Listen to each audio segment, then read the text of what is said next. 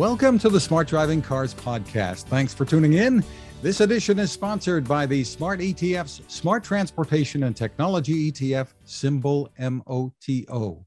For more information, head to motoetf.com.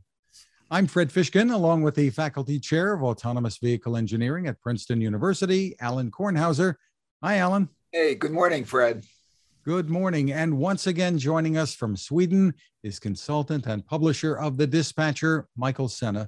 Great to see you, Michael. Pleasure to be here again. Looking great, Michael. Thank you, Alan.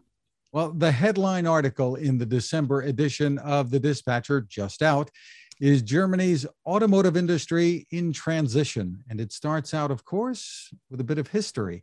Give us the overview, Michael. Well, the purpose of the article is really to take a look at the German car industry, which for the last maybe 30 years, 35 years has come to the fore. It's Mercedes, BMW, Volkswagen, Audi, Porsche.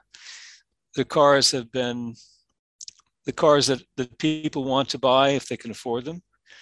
And if they can't afford them, they would like to have at least have nice pictures of them, so they can think about, one day I'll own one of those things, or they can lease them. But these cars are the kind of cars that people who have a little bit of extra money want to drive. And during the last maybe 20 years, there have been more and more people who've had a little extra money, so they've done very well. But I think we have to go back to where not just the German car industry, but the European car industry was pre-1950s or pre-World War II. The car industry in general, between the time it started, early 1900s, late 1800s, was principally in the United States, secondarily in Great Britain. The General Motors was selling 10 times as many cars on its own than were being sold in Germany pre-World War II. Ford was the biggest selling car in the world up until that point, including in Europe. So the car industry grew in the United States for whatever reasons. We can discuss those, but immediately after World War II, Volkswagen, which had only been started at the end of the 1930s, Daimler-Benz, BMW, which had been commissioned by the German government during World War II, just as General Motors and Ford and Chrysler had by the US government, to produce war materials. As part of the agreements after the war, many of the factories for these companies were disassembled. Material, tools, machinery were sent to various places as war reparations. So it took some time before the German car industry could get itself back to be able to produce cars. And what I've tried to explain here is that they didn't do it on their own. They had a lot of help, and that a lot of the help came from sources outside of Germany.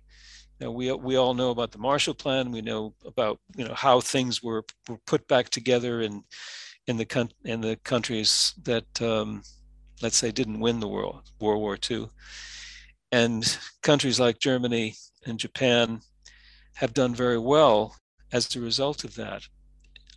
But what Germany did following the war and beginning in the 1950s, late 1940s, was they decided that they were going to do something different. They were going to work together to build back in a way that was both democratic and also looking at all of the pieces and all of the people at the same time. So they created this. So what I've explained in the article, the German model, which is a way for government, for industry, and for unions to cooperate in a way, not to collude, but to cooperate in a way that helps everyone.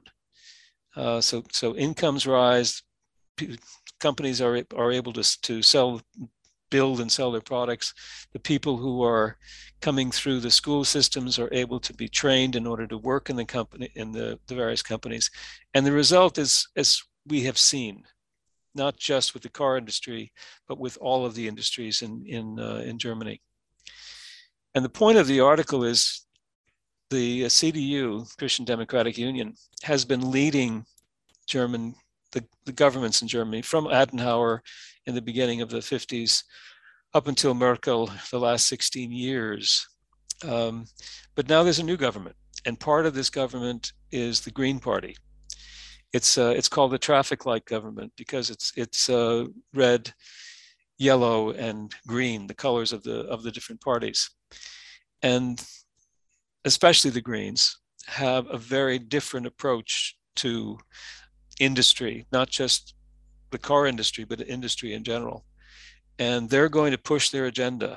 And that agenda is not one that's very favorable to the car industry. It's not favorable to the use of anything other than what's called sustainable or reusable or energy, such as wind and sun. They're very anti-nuclear, but Germany has already decided that they're going to close down their nuclear plants anyway. And they've already decided that they're going to move the date for when coal is going to be burned for electricity generation from 2038 to 2030.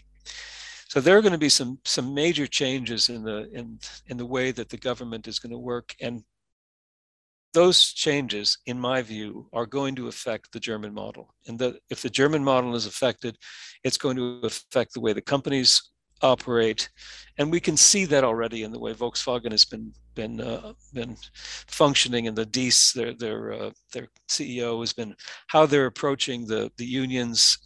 It's very different from the way things were working for the last 50 years. It's much more antagonistic. It's much more confrontational, and I think we're going to see more and more of that.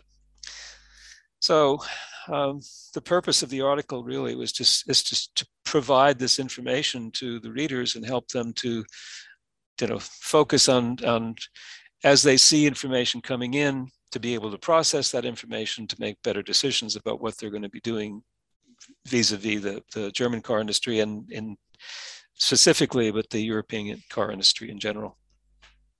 So the transition you're talking about is more than just a transition to EVs.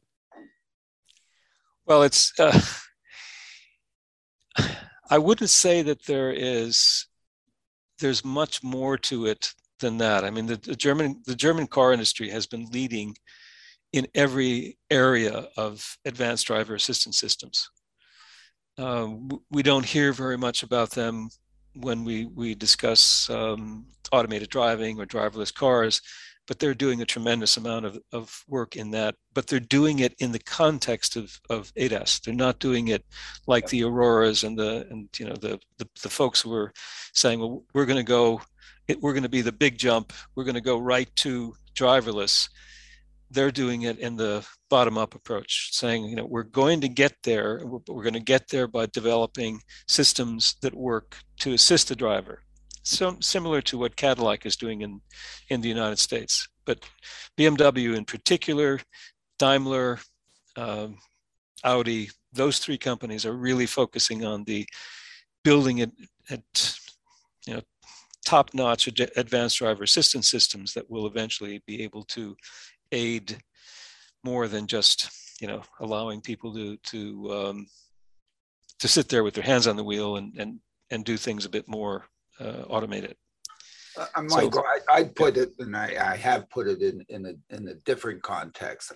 At least I think almost from the beginning, I've indicated that there are two markets here for automation in vehicles. There's the one market to assist the driver and basically maintain the automobile OEM business model essentially the same, and really focus on what a lot of people had said was an objective of automation, which is safety and improvement of driver experience. And that allows for the 100-plus-year-old automotive model in which they sell me something and then I want to buy it. Why? Because of the accoutrements that are associated with it. And they're not just giving me another accoutrement. I've called it the fins and chrome of the current industry. And I think the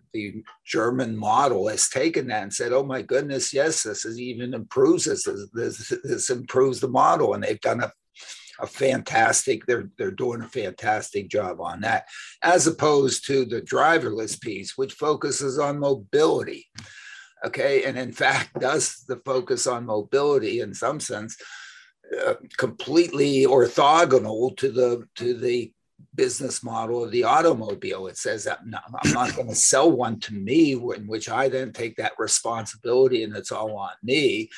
I'm just going to use it and forget about it. I'm just going to be a transient in the process, and you're going to do it all for me. That's a completely different business model and so on. And in some sense, maybe there is an evolution from one to the other, but maybe not. They really are different. And I think it requires different approaches, and maybe the German model or whatever, it evolves to that, but I think it's completely different. And I don't really see an evolutionary path. Yes, some of the technology from one can be used in the other and so on and so forth, but to me, it takes almost a completely different mindset. Alan, I think we've had discussions on this before. And as you know, I don't agree with what you just said. Yeah. You know, we're going to have cars. Eventually, we're going to have cars that will drive themselves. There are two ways of getting there. It's the Aurora approach, which is we're going to go to driverless, and we're going to get there by doing everything that we think we need to do to get there. Mm-hmm. There's the other approach that says we have cars, and those cars eventually will be driverless, and we're going to get to driverless by making the car better and better and better at doing things that it needs to do. I don't have a crystal ball, and I'm not going to say, you know, one is better than the other. I believe, because I've worked in the car industry and I've worked with the car companies and I've developed these systems, I believe that the incremental approach, as opposed to the utopian approach, is the one that's going to win. But I mean, if someone said, where do I put my money? Well, they're putting it in Tesla, and you know, guess what? Tesla's using the incremental approach. They're getting there by getting its folks beta testing. It's the companies, the people who are buying their cars. They're the beta testers for they're not going to the moonshot. You know, they're getting there incrementally, but they're doing it in a way that I don't agree with, which is putting their cars on the road and letting people test them. But Daimler and BMW and Audi and the other companies and Volvo are putting an awful lot of effort into building systems that eventually will be driverless. Whether it's 5 years from now or 20 years from now, it's not 2 years from now, but eventually those cars will allow people to drive. And then we look at the business model. I mean, I don't think that the business model is related to how we build driverless cars. I mean, either the driverless car drives itself or it doesn't. How we get there is what's to be discussed. But whether or not Aurora is the company that I would put my money in to get driverless cars, or a BMW, I mean, that's something investors are going to have to decide for themselves. I know where I would put my money, but yeah. So that's really where we differ. We differ. We differ in what the motivation, what the business model is, and I guess I am more of a proponent that in fact the business model drives things in the end. And I think that if I look at whether or not it's an evolution or a revolution, although I don't really like the word revolution, I think everything is an evolution. I just think that the evolutionary path that starts with the OEMs gets so, let me put it in, fat and happy, doing so well with ADAS that there is absolutely nothing in it for them to go all the way. Okay. Because they end up serving me so well. I'm so happy with it. I'm buying it. I'm putting myself in this thing. I mean, the market is doing that. Yep. And my goodness, there is no need to go the extra way for me to just be able to send my car to you so that then you can use it, because the crossing of that chasm requires the OEM to all of a sudden assume the responsibility. Okay, I think, because who assumes the responsibility? Does Aurora assume the responsibility for a car that's built? I mean, let's just take Aurora. Aurora, we put all of their stuff into what they're putting their stuff into today are cars that are built by other people. Right. Now we put all their stuff into a car. Right. And it's built by someone else. It can either be built by Magna, it could be built by Foxconn, or it's no, yeah, or whatever. Go ahead. In the case of driverless, it's different. I mean, the case of driverless, we've got everything that's going to go in there to make it driverless. Yeah. And Aurora is going to provide that. Are they the ones who are going to take responsibility for the car when it doesn't do what it's supposed to do and somebody dies? Yes, they have to. Who is? Me? Well, I don't think. Well, okay. So now I'm gonna let me take another example. If I ride in an elevator today, yeah, who's assuming the responsibility that the door doesn't, guillotine me? Now we can get to it. We can discuss this for a long time. Look at the name. Look at the name on the elevator. Yeah. Is it Rivian on the elevator, or is it Case? Huh? No, it's not Rivian. It's not Rivian. The name on the elevator is a company that's been making elevators. There are a couple of them, 3 or 4 maybe. It turns out there are like 5 of them. There's exactly. Anyway. And it ain't going to be an Aurora that you're going to get into that elevator and say, I'm going to put my life in your hands. Take me up to the 110th floor and take me back again. Right. You're going to buy that from a company that's able, the deep pockets, who are going to be able to pay you if something happens. And that's not Aurora. It may not be Aurora, but it's going to be the entity that assumes that responsibility, for which Aurora is going to be in the chain of responsibility if the thing doesn't work. I think Aurora is going to, they're already owned by somebody else. So they're just going to be, they're going to essentially, I don't know, I don't want to say fold up their tent and do something else, but it's the company that's going to be able to do this. Yeah, the company that's going to do this is the companies like BMW, Daimler, Volkswagen. It's not going to be the companies. This is my opinion. I mean, I'm just giving it to you. What about the perception, Michael? Let me ask you this. The perception that a lot of people have, probably the general public has, that it's the startups, it's these Johnny-come-latelys that throw all the legacy stuff out the window, that are the ones that are doing the real innovation here, and that it's much harder for the traditional automakers to change their whole way of thinking to really advance the technology. Is there any validity to that? I simply don't believe that. There's no evidence that that's the case. The fact is that we have people. I don't believe that either. The fact is that we've had people who have come up with great ideas, and they sell those ideas to companies like General Motors and Ford and so on, or they work inside the company and then they invent stuff. I mean, if you're working inside a Volvo, I have my name on a little patent that was made. I mean, you go into these industries because you have all of the resources to be able to do that.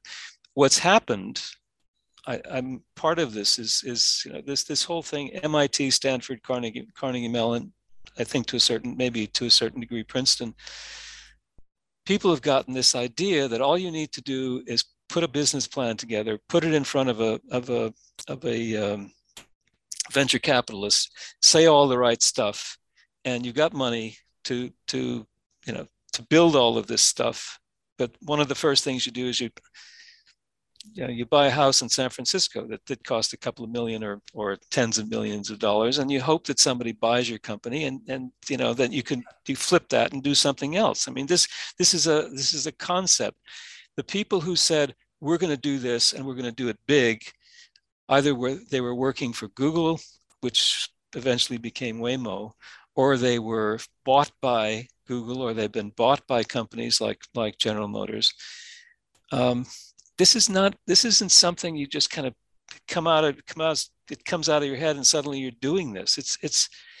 It's one thing to build an electric car, which Rivian has done, and I think they're doing a nice job. You highlight Rivian in the latest dispatch. I mean, they've done a nice job with the design of it. They seem to be solid. They're going about it in an incremental way. It's taken them a long time. Looks like they're going to be able to produce cars. Are they worth $78, $100, $150 a share? Is Tesla worth $1,400 a share? Don't ask me. I'm not going to put $1,500 to one share of Tesla. You can look at what happened with Tesla. If you put money in at 14, it went down to 1,000. But still, if you put money in at 50, where it was a couple of years ago, or maybe even less than a couple of years ago, and it's at 1,000, you made lots of money. I'm not pointing any fingers at anybody in particular who made lots of money doing that, but people have made lots of money doing that. But we have companies that have invested a tremendous amount of money. They have the capabilities. Rivian is making a couple of cars, SUVs, pickups. The F-150, the Silverado, these cars are cars that people buy. Those will be electrified. Is Rivian going to outsell the F-150? Ford is not working with Rivian. Ford has decided it's going to do this on their own. They're not going to be taking the platform that Rivian has developed, even though they've invested in them. They've gotten lots of money as a result of that investment, but they're not going to be taking the technology that Rivian has done and using it. But hey, Rivian is going to deliver 100,000 vans, electric vans to Amazon. That's a lot of cars. I mean, that's more cars than Aston Martin makes during a course of a year. I'd even be more than, I'm not sure how many Porsche makes, but that's a lot of cars. So they'll do okay.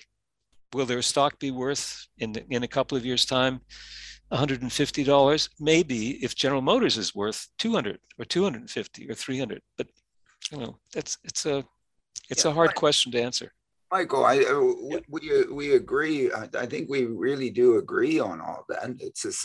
I just don't see, getting back to the driverless, I don't see that driverless, the concept, the provision of mobility with the OEM accepting responsibility of delivering that safely in case anything happens, it comes back to me, as opposed to the selling what it's been selling me something for which as soon as I grab it, it is my responsibility. Yeah, sure, if the wheel falls off and there's been a mechanical that has to be recalled and so on and so forth, but the degree of responsibility that the OEM then takes upon once it sells me this thing and I buy it is minimal compared to the amount of responsibility that I assume when I then drive this thing very carefully and not try to kill you when you're on the road ahead of me. Sure. Okay. All of a sudden, and that's because I've been entwined in this thing, me. But once I send this thing out by itself with the thing that somebody else put in there to then make sure it doesn't hit you or kill you.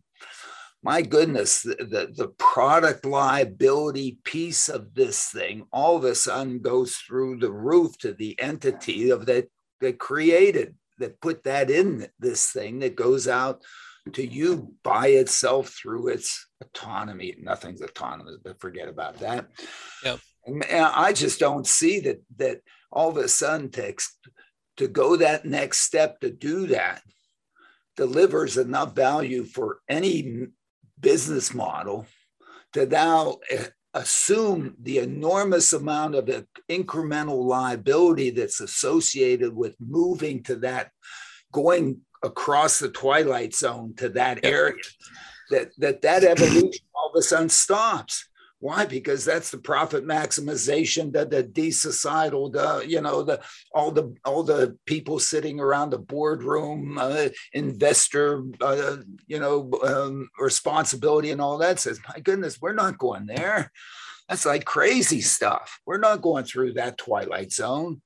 Okay, so there are two alternatives. One alternative is nobody can do it because the liability is so high. If General Motors or Daimler, Volkswagen, and BMW are three of the largest in terms of revenue companies in Europe, within the EU, not just Germany, within the EU, 450 plus billion per year. Yeah. If these companies cannot assume the liability, there's no hope that a company like even Qualcomm, NVIDIA, certainly not Aurora or so these other companies. So either we're going to have companies that will take this responsibility because they've got the revenue base to do that, or it doesn't have to be the car companies. It's certainly not going to be insurance companies. That's not their business. No. Insurance companies have to make money. I mean, so do car companies. But it's either it's going to be the companies that have the base that can be able to absorb this, or we're not going to have driverless cars because nobody can pay for them.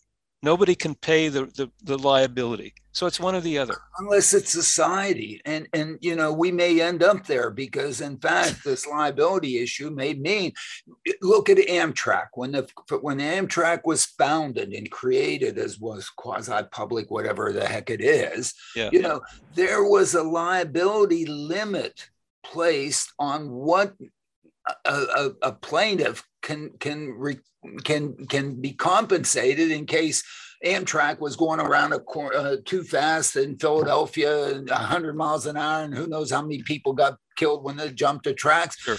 Liability limits were put in to that. Said boom, it's limited, and we haven't even begun to have this discussion. And of course, the people that have been developing this stuff, the ones that have come out of the Stanfords and the Princetons and the whatevers, the startups, my goodness, they probably are so darn irresponsible that they're only in the flip business. They're only going to carry this part of the way. They're not going to carry it to all the way to actually do this, where the liability would have to actually be assumed. They're going to flip it before that, go on and do another one and flip it before that and go on and do another. So they haven't even gotten to the point where they've even thought about this. And that's why, we've had the evolution that we've had so far. Whether we get to the whole thing, I mean, look at what happened to Uber, who was going to do this. They had one crash, they killed one person, they lost 60 billion in valuation, and then they sold their whole operation for peanuts. They got out. Sure. Okay. They couldn't handle it. Where in fact, it is a fundamental need of their business model, because the only way they can scale, they can't scale with gig workers. The business doesn't scale with gig workers. Okay. And without scale, Uber's worth what, 2 cents? I don't know. I mean, let Wall Street determine that, not me. Yeah. Yes. Well, the fact is that Uber probably is less in the taxi business today than it was, 2 or 3 years ago. And that, it's in many businesses, but it's not in the taxi business as it was. It had to pivot out of it because that business was not what they were selling to the investment community at the time was going to be the big thing that would scale. They said, "Oh no, we're gonna deliver takeout." Okay, great. Be a delivery takeout. Thank you for all the things you're doing for me. Never mind. Yep. More on that aspect in just a minute. We'll be back with more, but first, this is a good time to remind you about our sponsor, the Smart ETF's Smart Transportation and Technology ETF, symbol MOTO. To get more info, head to motoetf.com. On the website, look for a white paper. It's called The Smart Transportation Revolution. It's under the Insights and News tab. Some great information there that can help you make informed decisions about investing. You may know that ETFs can be a good way to spread risk and focus on a particular category of stocks. The website, again, is motoetf.com. We're back with more of Smart Driving Cars and our guest, Michael Sena. Great discussion. Back to the electric vehicle and all the electric vehicle initiatives. And you have so many good things in yours. I mean, not to sort of jump the gun on it. To me, the entity that hasn't been discussed well enough in all this is the entity that produces the electrons that are eventually going to get into our vehicles, into our homes, into our aluminum factories, into our light bulbs, into our whatever. And the role that they're going to play, 10 to 15 years from now, if now we've had to replace nuclear, we've had to replace coal, and we've had to replace petroleum. And what are those utilities? That's a utility. In most countries, Europe, United States, everywhere, it's a utility that has an enormous amount of regulatory oversight in pricing and all sorts of things. But now as I like to put it, they become the Saudi Arabia of the source of the energy that we all need and want to consume. How are they going to behave, being so much in control of the supply, given an extraordinary demand? I mean, doesn't this mean rationing? I mean, doesn't this look like butter in World War II or something like that? I mean, there's such a demand for it, and there's no production. There's limited production of it, irrespective that, oh my goodness, how do we deal with that? What are your thoughts on that? We're already there. And what I've been trying to do for at least the last year is to include something of this in every one of the issues. And when I do something that Fred Dreyer likes, then he sends me a note, then I feel real good, because if Fred likes it, then I'm happy. For those of you who don't know who Fred Dreyer is knows about energy, and he knows about how production of energy is created. And he's a former Princeton professor, and he's currently in the University of South Carolina. But he's really graduate students together at Princeton. Squashed together, and we've known each other for way too many years, and whatever, and enjoyed each other. So what I've tried to do is to put this in there, and we're here. We're already there. I mean, if in the article on Germany, if you look at what's happened during the last couple of years, they're trying to close down their coal, but the wind doesn't blow and the sun doesn't shine. You need to generate electricity. In Sweden, where we have had sustainable, I'll call it sustainable. I'm not a big fan of hydroelectric because of what it does to fish, but we have burned no coal. We have one petroleum backup, but hydroelectric and nuclear energy have been the standards here. Sweden has been trying to move to wind and to solar. But is there sun in Sweden? I didn't think the sun reached up that high. No, well, guess what? This is part of the problem. We have energy costs for people who are living in the southern part, and the lower third of the country is more than 2/3 of the population. Sweden is a very big country. I mean, it's larger in area than Germany. It's after Spain and France and Spain in terms of area.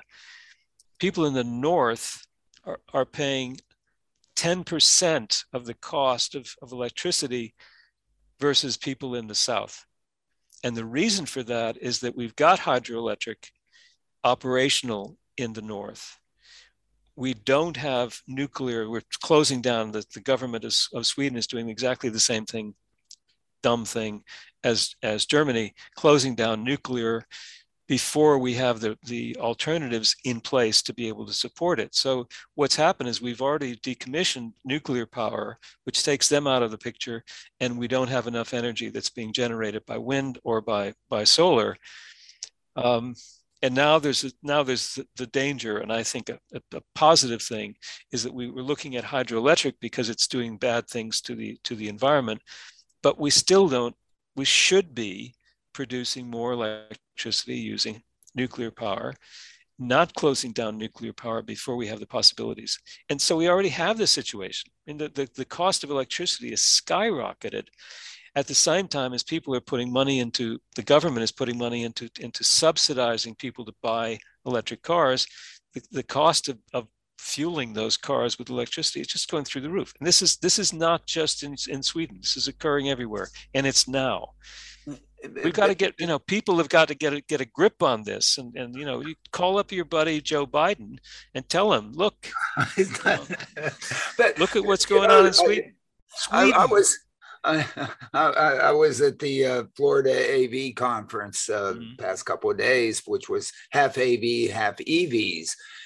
And sort of the perception, and a lot of promotion for EVs and so on. And of course, the perception, it seems to me, and it just may be my mind's interpretation of what comes in here to my head, but is that electricity is free. Yeah. It's free. And I keep thinking back of my mother, telling me to turn out the lights. We never had, a radiant heater. We couldn't afford it because, put on another sweater. All right. And of course, a very small black and white TV. Why? And you had to turn it off and make sure it doesn't like instant on, because it would have to, continue to use it. I mean, electricity, at least in my lifetime, which is too damn long or whatever, and goes back way far, was really expensive. Yes. Okay. The perception now is that sucker's free, it seems. And it seems to me that if I look at the burden on those that are actually getting it to where I might use it, are sitting there, and they're going to be controlling the rationing, for which, if I think of the Enrons of this world, man, they're all out of the financial engineering part of operations research and financial engineering. They know they're going to make money off this. When you have supply demand, and it's all about money. And what the hell is the pricing going to look like if it's as bad as it is already in Sweden? What the heck does the pricing look like for these electrons?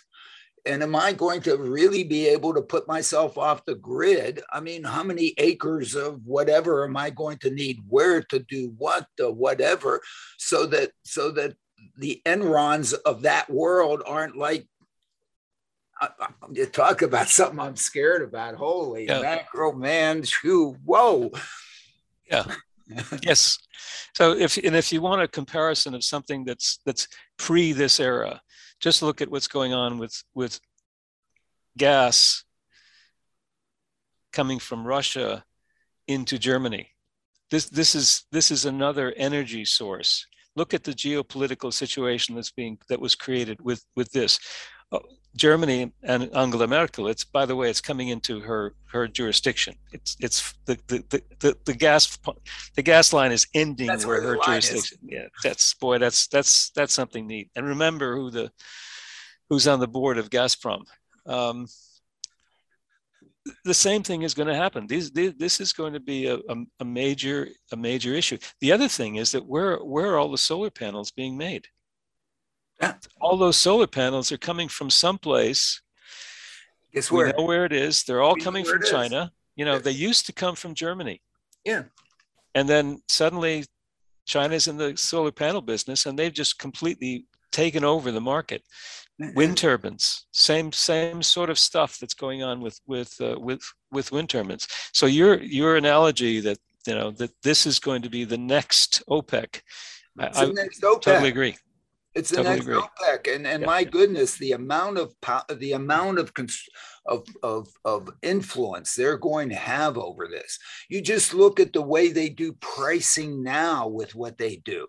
They have all this variable pricing and low and balanced demand. They tell you to do that, and they have all their algorithms and da. And guess what? I mean, in the end, they are reaching into my pocket like there's no tomorrow. Exactly. And they put on the feeling that this is like, oh, it's wind and it's sun and it's free and it's available and it's whatever, and I'm gonna leave you. I'm gonna leave you with one thought, because I've got another meeting that I've got to get to. But I'm gonna leave you with one thought. Yeah. In the next issue of the Dispatcher, I'm going to discuss something that sounds really crazy. More crazy than what we've been doing. More crazy than a lot of other things that I've been discussing. And I'm looking out the window right now, and I've got a number of oak trees out there. Those oak trees live on CO2. Why can't we? Why can't we fuel our cars by simply taking the CO2 out of the air and not using it like, the problem we have with hydrogen and other fuels is we have to turn it into something, and in order to turn it into something, we have to use electricity. So why not just use electricity? This is the Elon Musk idea. He disses hydrogen because you have to use electricity to make hydrogen. Why don't you just use the electricity to power the car? That's very simple. Hydrogen, go ahead. Yeah. So the crazy idea, you're going to have to wait. I've only gotten the start of this. Why don't we on this? Yeah, I'm going to get Fred in. He's not in there yet. The crazies are going to be out. The idea is going to be not to go through the generation of electricity, but to go right to the sugar. From CO2 to sugar, burn the sugar, and then we're good to go. So there's so many. The point is that there are so many alternatives that people should be working on. There's so many different ways of approaching this. It's not just simply a matter of saying battery electric vehicles are the solution. Let's go out there and get all these electric cars out. And then, well, how are we going to generate the electricity? Just as you said. How are we going to pay for all the electricity? What happens if climate change is really the problem? What happens if the sun stops shining? What happens if the wind stops blowing? Or if it only blows half of the year? Batteries, but where does the cobalt come from? But whatever, we don't. And where does the cobalt and the? We don't want all of that stuff. We don't want to go there. Way back, I decided I was going to make candy out of sugar in my mother's kitchen. Okay. Uh-huh. And I made such a mess trying to burn sugar that, holy hell, I don't know. She spanked me. Oh my goodness. It was like terrible. Yeah. I mean, wait a minute. That's abuse, Alan. What kind of mess are we going to create with sugar and go directly to the sugar, Michael? Oh, I'll talk to Fred. Anyway, this has been so much fun, but seriously, people read the Dispatcher. I mean, and we've got a great tease for a month from now when Michael's back. No, read this one. Well, what I mean is he's teased what's to come. Yeah. Anyway. Oh, okay. Mike. Yeah. Thank you again, Michael, for taking the time with us. Thank you. I really appreciate it. Very enjoyable. My readers enjoy this. Well, good. We enjoy it, so I'm glad the readers enjoy it too. I mean, look, these are very serious issues, okay, and they still require a heck of a lot of thought, and it's not easy. It is not easy. Okay, if it was, we wouldn't be having so much fun with it, right? Exactly. The website is michaellsenna.com. Thank you also to our sponsor, the Smart ETF's Smart Transportation and Technology ETF. The ticker symbol for the ETF is MOTO. You can get more info at motoetf.com. We're at smartdrivingcar.com. You can find us on Anchor FM, Spotify, TuneIn, Apple, Google, Spreaker, SoundCloud, wherever you turn to for podcasts. And your smart speaker can play us too.